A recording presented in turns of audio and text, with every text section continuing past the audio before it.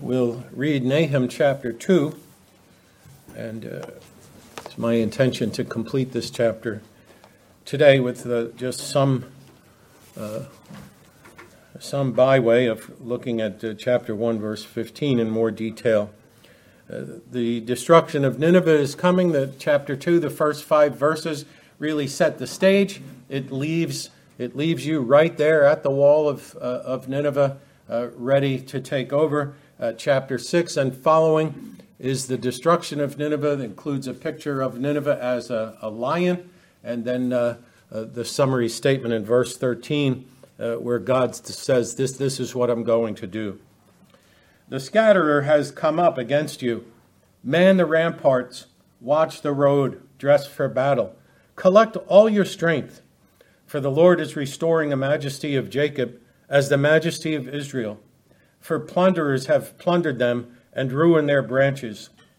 The shield of his mighty men is red. His soldiers are clothed in scarlet. The chariots come with flashing metal on the day he musters them. The cypress spears are brandished. The chariots race madly through the streets. They rush to and fro through the squares. They gleam like torches. They dart like lightning. He remembers his officers. They stumble as they go. They hasten to the wall. The siege tower is set up. The river gates are opened. The palace melts away. Its mistress is stripped. She is carried off, her slave girls lamenting, moaning like doves and beating their breasts. Nineveh is like a pool whose waters run away. Halt, halt, they cry, but none turns back. Plunder the silver, plunder the gold. There is no end of the treasure or of the wealth of all precious things. Desolate, desolation and ruin. Hearts melt and knees tremble. Anguish is in their loins. All faces grow pale. Where is the lion's den?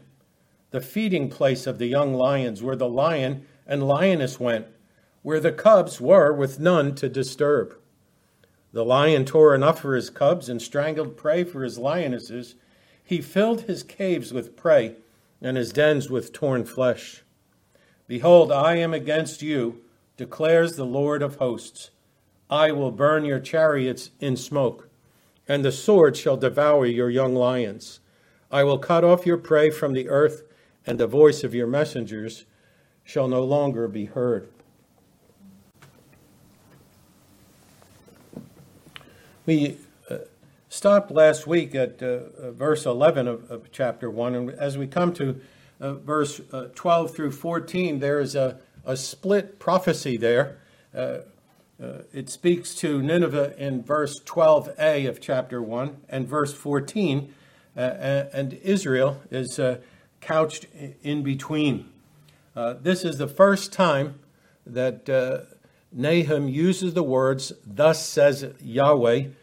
Nahum's prophecy was already marked by the words of Yahweh. You remember he said he had a vision. He was sure of his calling, but here it's underscored again.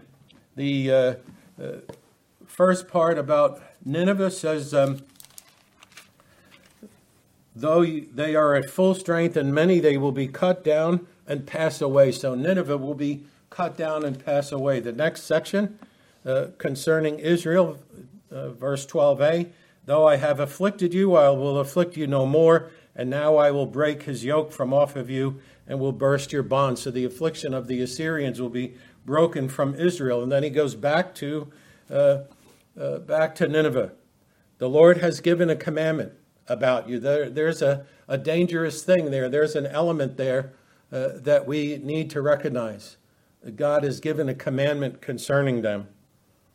No more shall your name be perpetuated from the house of your gods. I will cut off the carved image and the metal image. I will make your grave, for you are vile. And he pronounces his commandment against the city. They will be cut off. I've been interested this week because the records of the Assyrian kings is available. People actually can look at them and read them and see the things that they said.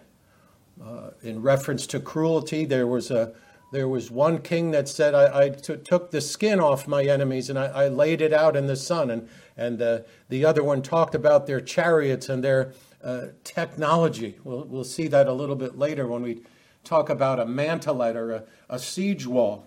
But these were advanced people in warfare.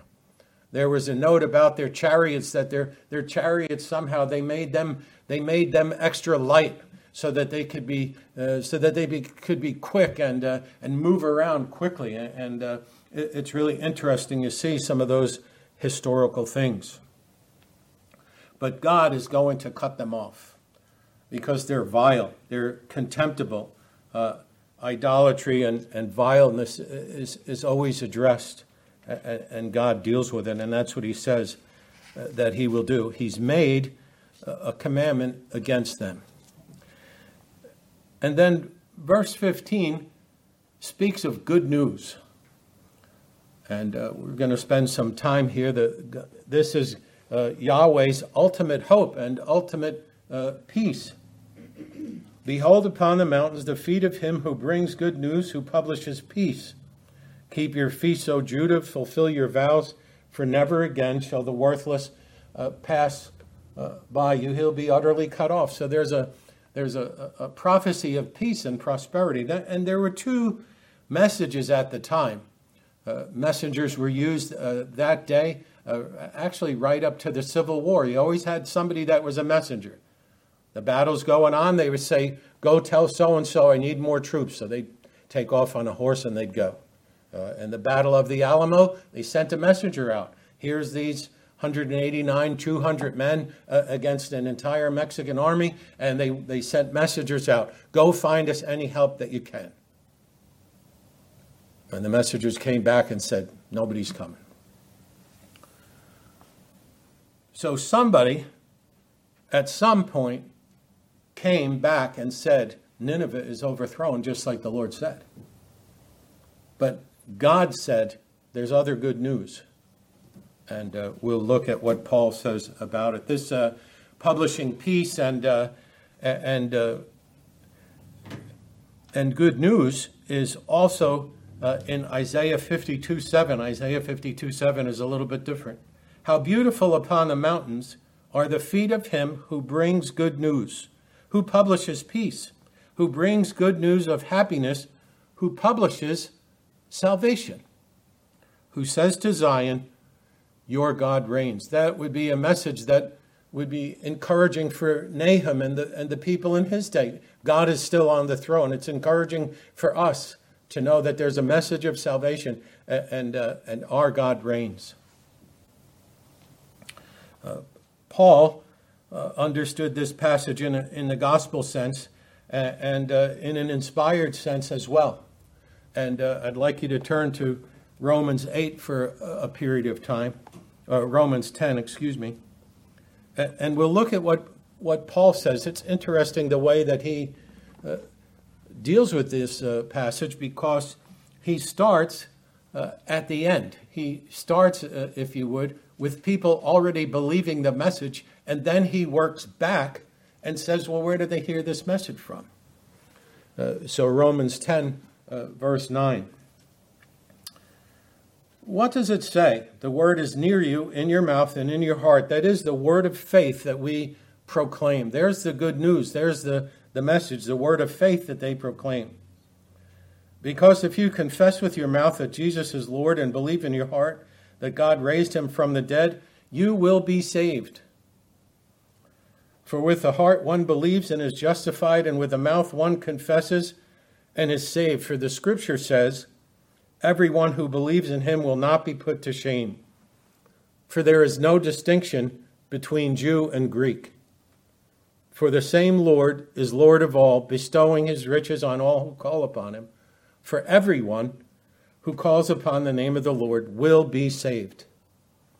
How then will they call on him who they've not believed? And how are they to believe in him who they've never heard? And how are they to hear without someone preaching?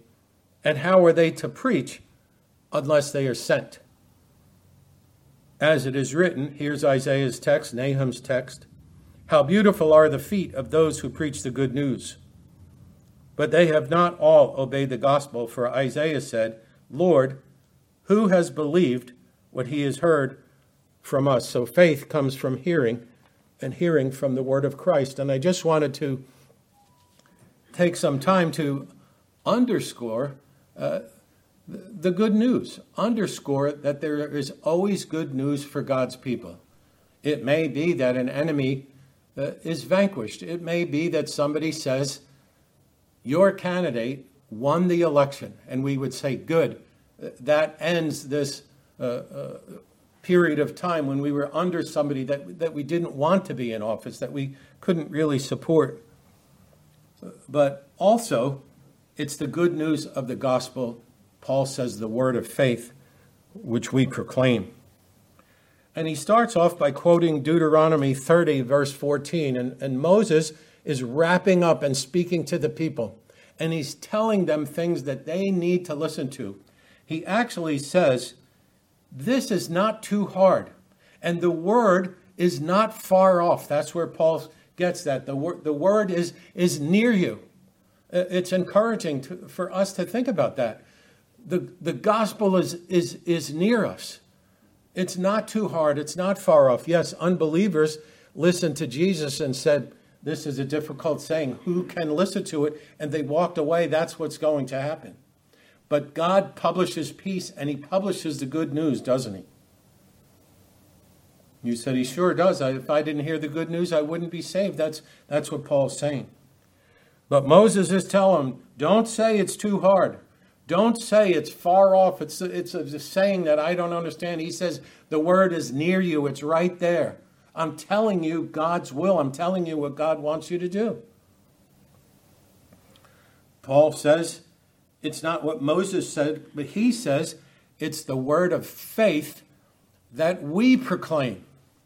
Moses was a type of Christ. He led the people. He interceded for the people. He suffered with the people, and he instructed the people.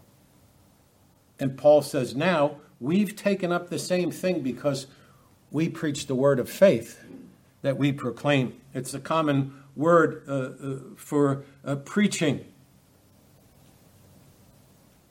It was all God's words. It's all God's preaching. It's all proclamation. It's Isaiah's good news. It's Nahum's good news.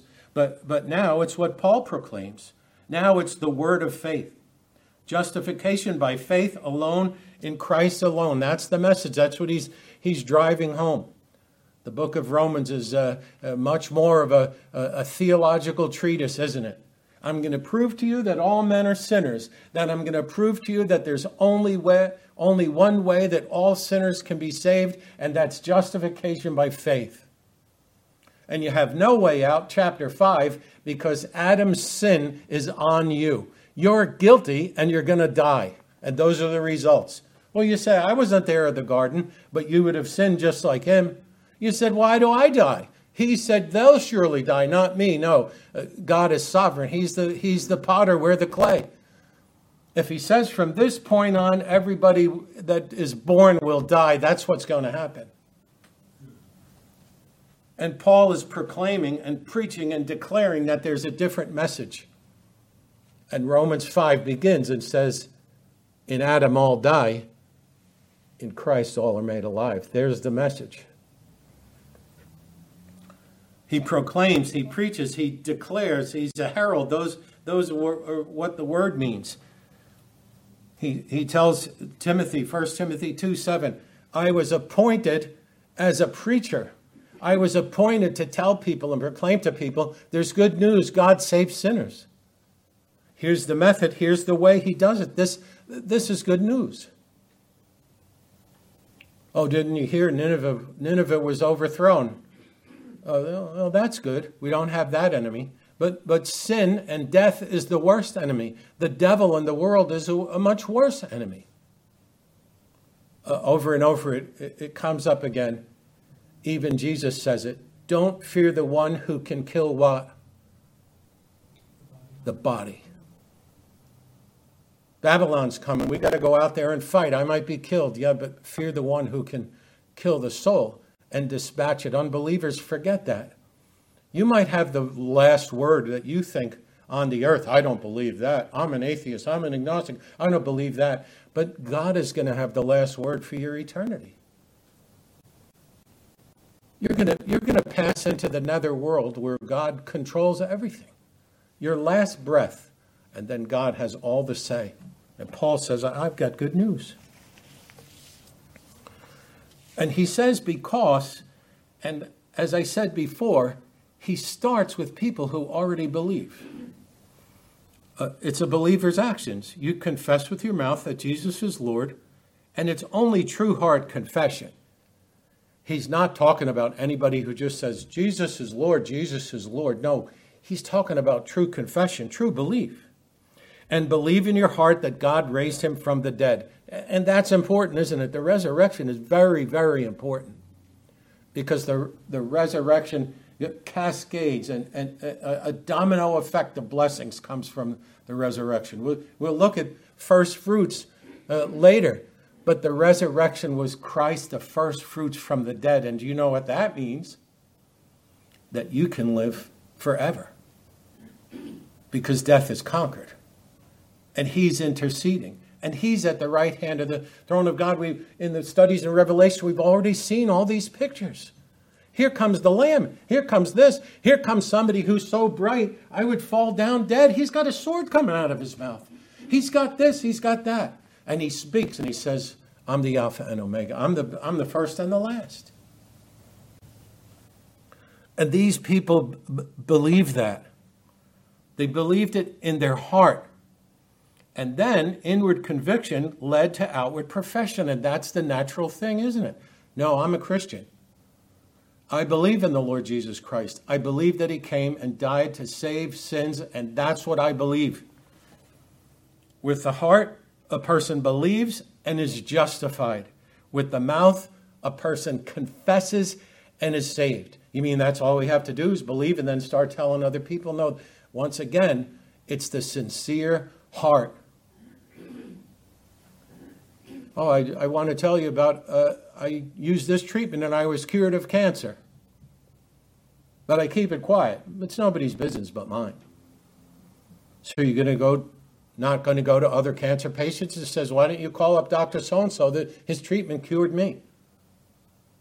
But that's what a true believer does. We believe and we're justified. Our situation is fine. We're cured. We're helped. Sin is not applied to us anymore. And then we confess, I've been saved by the Lord Jesus Christ. Paul goes on and asserts from the Scripture. The Scripture says, Romans 9:33, it's a stone of stumbling and a rock of offense. And it's the suicide of unbelief, isn't it? Oh, I don't believe that. Here's salvation. Here's eternal life. Here's every day that you were ever sick or cried or sat by the death of a loved one or something. Here's every pain that you suffered in life being erased, and you could live forever in eternal peace and happiness. And people say, oh, I don't believe that.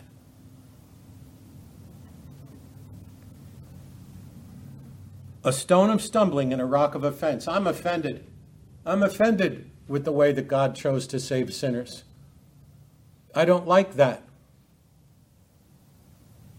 Bloody cross. Somebody came down, this, that, this. I don't like that. And that's what it is. But it's salvation through Christ alone and faith alone. A stumbling block to the Jews and folly to the Gentiles, Paul says in 1 Corinthians. But then look at the power of the gospel. There's gospel unification. There's no distinction between Jew and Gentile. And that's good news for us. There's not one people of God. There's all people of God. An amount that nobody can number. People say, well, God chose people? That's not fair. Well, what do you think about Adam's sin is applied to you and you're going to die? He applied Adam's sin to everybody and he said everybody's going to die. What's fair about that in your mind? The potter has a right with the clay. He chooses whatever he wants to do. And people don't realize that in salvation, the glory of God and the mercy of God is exalted. Oh, that's not fair. Don't you know the God of the Bible doesn't do anything that's not fair? Don't you know that the judge of the earth always does right? All his decisions have perfect justice, wisdom, and everything in them? But there's no distinction, because the Lord is the same Lord of all, and he bestows riches on who? Everybody who calls on him. Not just Jew, not just Gentile, everybody. Everyone who calls will be saved. And then he's still going back. Here's people who are saved. They're calling on the Lord. But then he has 4 questions. How can you call on him in whom they've not believed? Well, you can't do that. You can't call on God unless you believe in God. You can't. All right, well, the next question is, how do you believe if you never heard? Well, the answer is you can't. And the third question, how can you hear without a preacher? And the answer is, you can't. You see where Paul's going with the importance of the message, the importance of somebody publishing peace and good news? Here comes the messenger. Look, he's running across the mountain. He's coming to tell us. What is he going to say? Jesus Christ is Lord. Jesus Christ saves sinners. Jesus Christ is the only way of salvation. John chapter 16, the Holy Spirit comes to convince the world of sin, righteousness, and judgment. Many places nowadays, they say to have the Holy Spirit, there's all this stuff going on, and sin is never talked about. How can you have the Holy Spirit who convinces the world of sin and judgment and righteousness and never talk about sin? It must be a different spirit. And how, the fourth question, how will they preach unless they're sent? And the answer is they can't. So they can't do anything. Unless God calls preachers, unless God saves somebody and then calls them as a preacher, unless he gives messengers who publish the good news. And then Paul says, here's the passage. As it is written, how beautiful are the feet of those who preach the good news. Gospel news, salvation news, answers all the questions because God has sent preachers always. Always. Noah was charged with a mammoth task in a dark and difficult place. But Peter, in 2 Peter, says Noah was what? A blank of righteousness.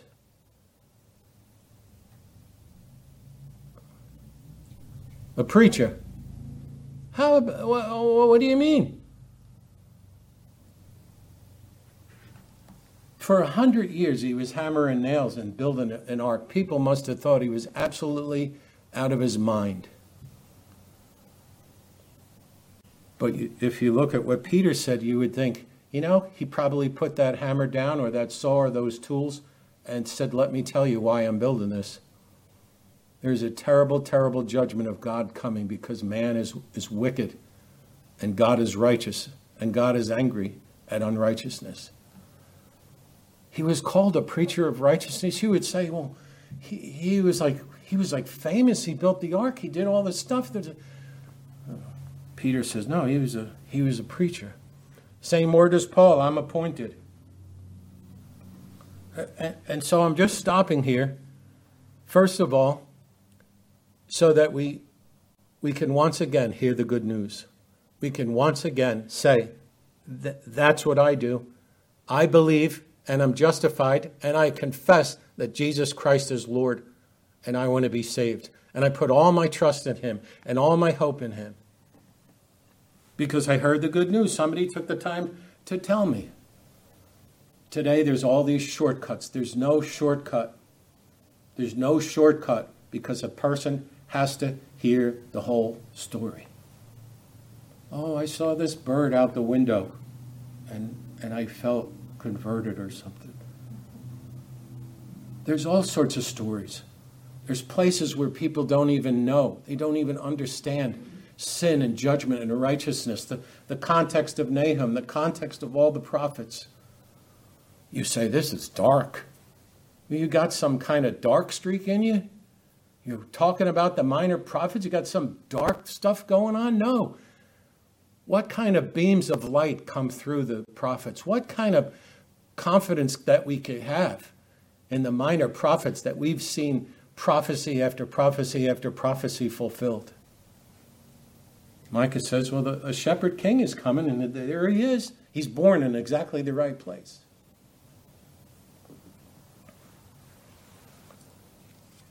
The declaration brings hope. Assyria is going to be destroyed. Nineveh fell, but it also brings hope. Then God tells them to live peacefully.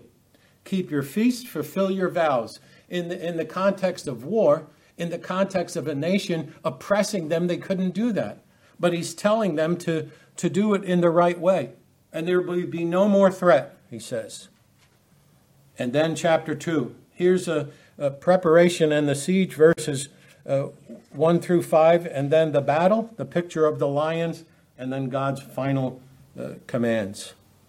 The enemy has come. He's called the scatterer. And notice the language. Man the ramparts, watch the roads, dress for battle, gird your loins, strengthen your flanks, one version says, and collect all your strength. And then Yahweh takes a little detour and talks about Jacob and Israel.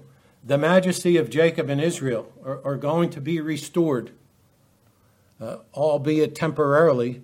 Once the Assyrians were destroyed by Babylon, and Judah was next. Jerusalem was next in a short period of time. But he gives them this respite. He gives them this comfort that the main enemy that you have right now is going to be destroyed. Verse 3, look at the building up and the coming of the war. Here's the soldiers. Their shields are scarlet. Either they had, the Babylonians and the Medes, either they had real red uniforms, or it's talking about blood. There was blood on their shields and blood on their swords. And one of the things says it was not unusual for a warrior, some of them who were proud, to keep their blood-stained shield or their blood-stained armor. And these are all the battles that I've been through. And notice how this builds up into this chaos. Brandished spears and flashing metal. And there's many records of this kind of battle. Hand-to-hand combat, soldier to soldier, chariots and the pictures in your mind, men screaming and yelling and horses neighing and wailing out and all sorts of chaos. Some of the things I've read about the Civil War say the same thing.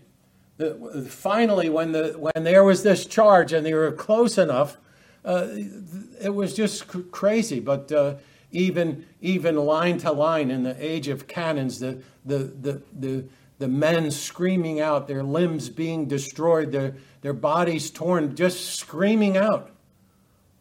And if you didn't fall dead, you just laid there and screamed out in pain. That's what's going on. There's this deafening chaos, this grotesque screams of this struggle. And then the defense is prepared in verse 5, mustering and exhorting Nineveh. Get the troops. They should be valiant. Get ready for the siege. There's a footnote in some of the versions because it's called a mantelet. And a mantelet was, if I was going to attack you and you're in the castle, I have no defense. So a mantelet was a temporary defense that I would put up. And you would try to get on ladders, right? You'd weaken the forces by a siege, and you would try to get on ladders or other structures, and then have a mantelet and block the incoming fire. And you've seen pictures of that, right? They're pushing the ladders over and trying to keep everybody off. But the other thing is a siege tower. And a siege tower was built to house the army, and it was tall enough to go over the wall. So now you put a bunch of soldiers in, you push the siege tower up, and you go up and you start fighting at wall level. And then they come up and they go over the wall. So it's picturesque, mustering and exhorting Nineveh's troops to be valiant and get ready, because because the conqueror is right there. They're right at the wall. And then you can see from verse 6, it's over. It's no more right at the wall. Notice, the river gate is open.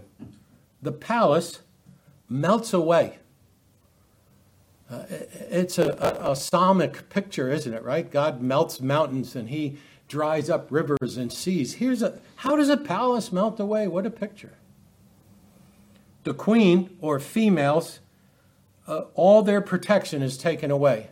There are several battle scenes you could see on television or in a movie, and all the soldiers are in battle. They're all in the defense, and the women and children are hid someplace in the city. Well, the idea is the Babylonians and the Medes and everybody came, and the city's destroyed. Now here's thousands of defensive females and children. What are they going to do? Their protection is taken away. All their defense is gone. Maybe a valiant one would pick up a sword, but look, they're stripped. They're carried off. They lament. They moan and they beat their breasts. They're totally defeated. In Nineveh's case, this was just an absolutely gigantic, impregnable city that was filled with wealth. And the siege comes and turns it completely upside down. And those are the reactions. Verse 8, it's like a pool emptied out. I don't know if you've ever seen that. Somebody's pool is emptying out. Once you break down the sides, right? I knew somebody that had that flexible pool. Oh, we're going to put new water in. You just pull the side down and wait for the water to go over. But it just floods over the place. It says Nineveh is like a pool emptied out. Here's the final call to the soldiers. Stop. Come back and fight. Verse 8. But none turns around. None turns. They've grown so fearful, they say, I'm getting out of here. I'm getting out of here with one thing, my life, that's all. And it's like the commanders are saying, come back, no, wait and fight. And I say, well, you could stay there. I'm out. Total plunder, verse 9. Historical records about their wealth. Their wealth was accumulated from many past conquests. And they go and plunder this nation and this city and that city. And they would just take it all. You remember when the 185,000 soldiers were killed, the people in the city came and plundered what they had. It took a lot of food to plunder. It took a lot of food to feed 185,000 men. There was tons of stuff around. That's just an army on the move. What is this city? It says there's no end to their wealth or their precious things. Think about that. Hezekiah in Isaiah chapter 39, he made the mistake. The king of Babylon's son comes to visit. His name is Merodach Baladan. In case you're looking for names for your sons. Isaiah chapter 39. And Hezekiah says, welcome to Jerusalem. Let me show you all the stuff that's here. And it's like the guy says, that's nice stuff. We'll be back. We're coming back. You got some nice stuff in here. As soon as he does it, Isaiah comes and says, what did you do? What did you show them? I showed them everything. And Isaiah prophesies, your sons are going to be taken away captive. Hezekiah, I think it's strange because he says, well, that's good because at least I'll have peace in my time. It's kind of a strange reaction to it. But he shows them everything. Verse 10, desolate. We've looked at the word desolation before. Desolation and ruin. Conquering nations didn't leave much, whether it was fire or anything like that. If it was an agricultural society, there's records. They would find rocks and just fill the fields with rocks. Yeah, try to plow that now. you've got to start all over again. It would just be desolate. And what's the reaction of these conquered people? Their hearts melt, their knees tremble, their anguish in their loins. It's the whole body, everything is shaken.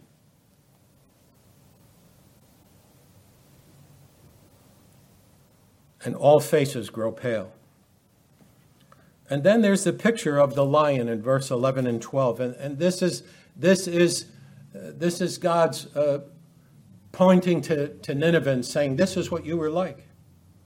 Nineveh's strength provided them peace and safety. A lion's strength provided him peace and safety. It's an extended picture of a peaceful lion family with lionesses, and nothing bothers the cubs. Nothing. Nobody's going to go say, hey, let's go mess with that lion family over there. Let's go tease the lion. You get some rocks, I'll get some sticks.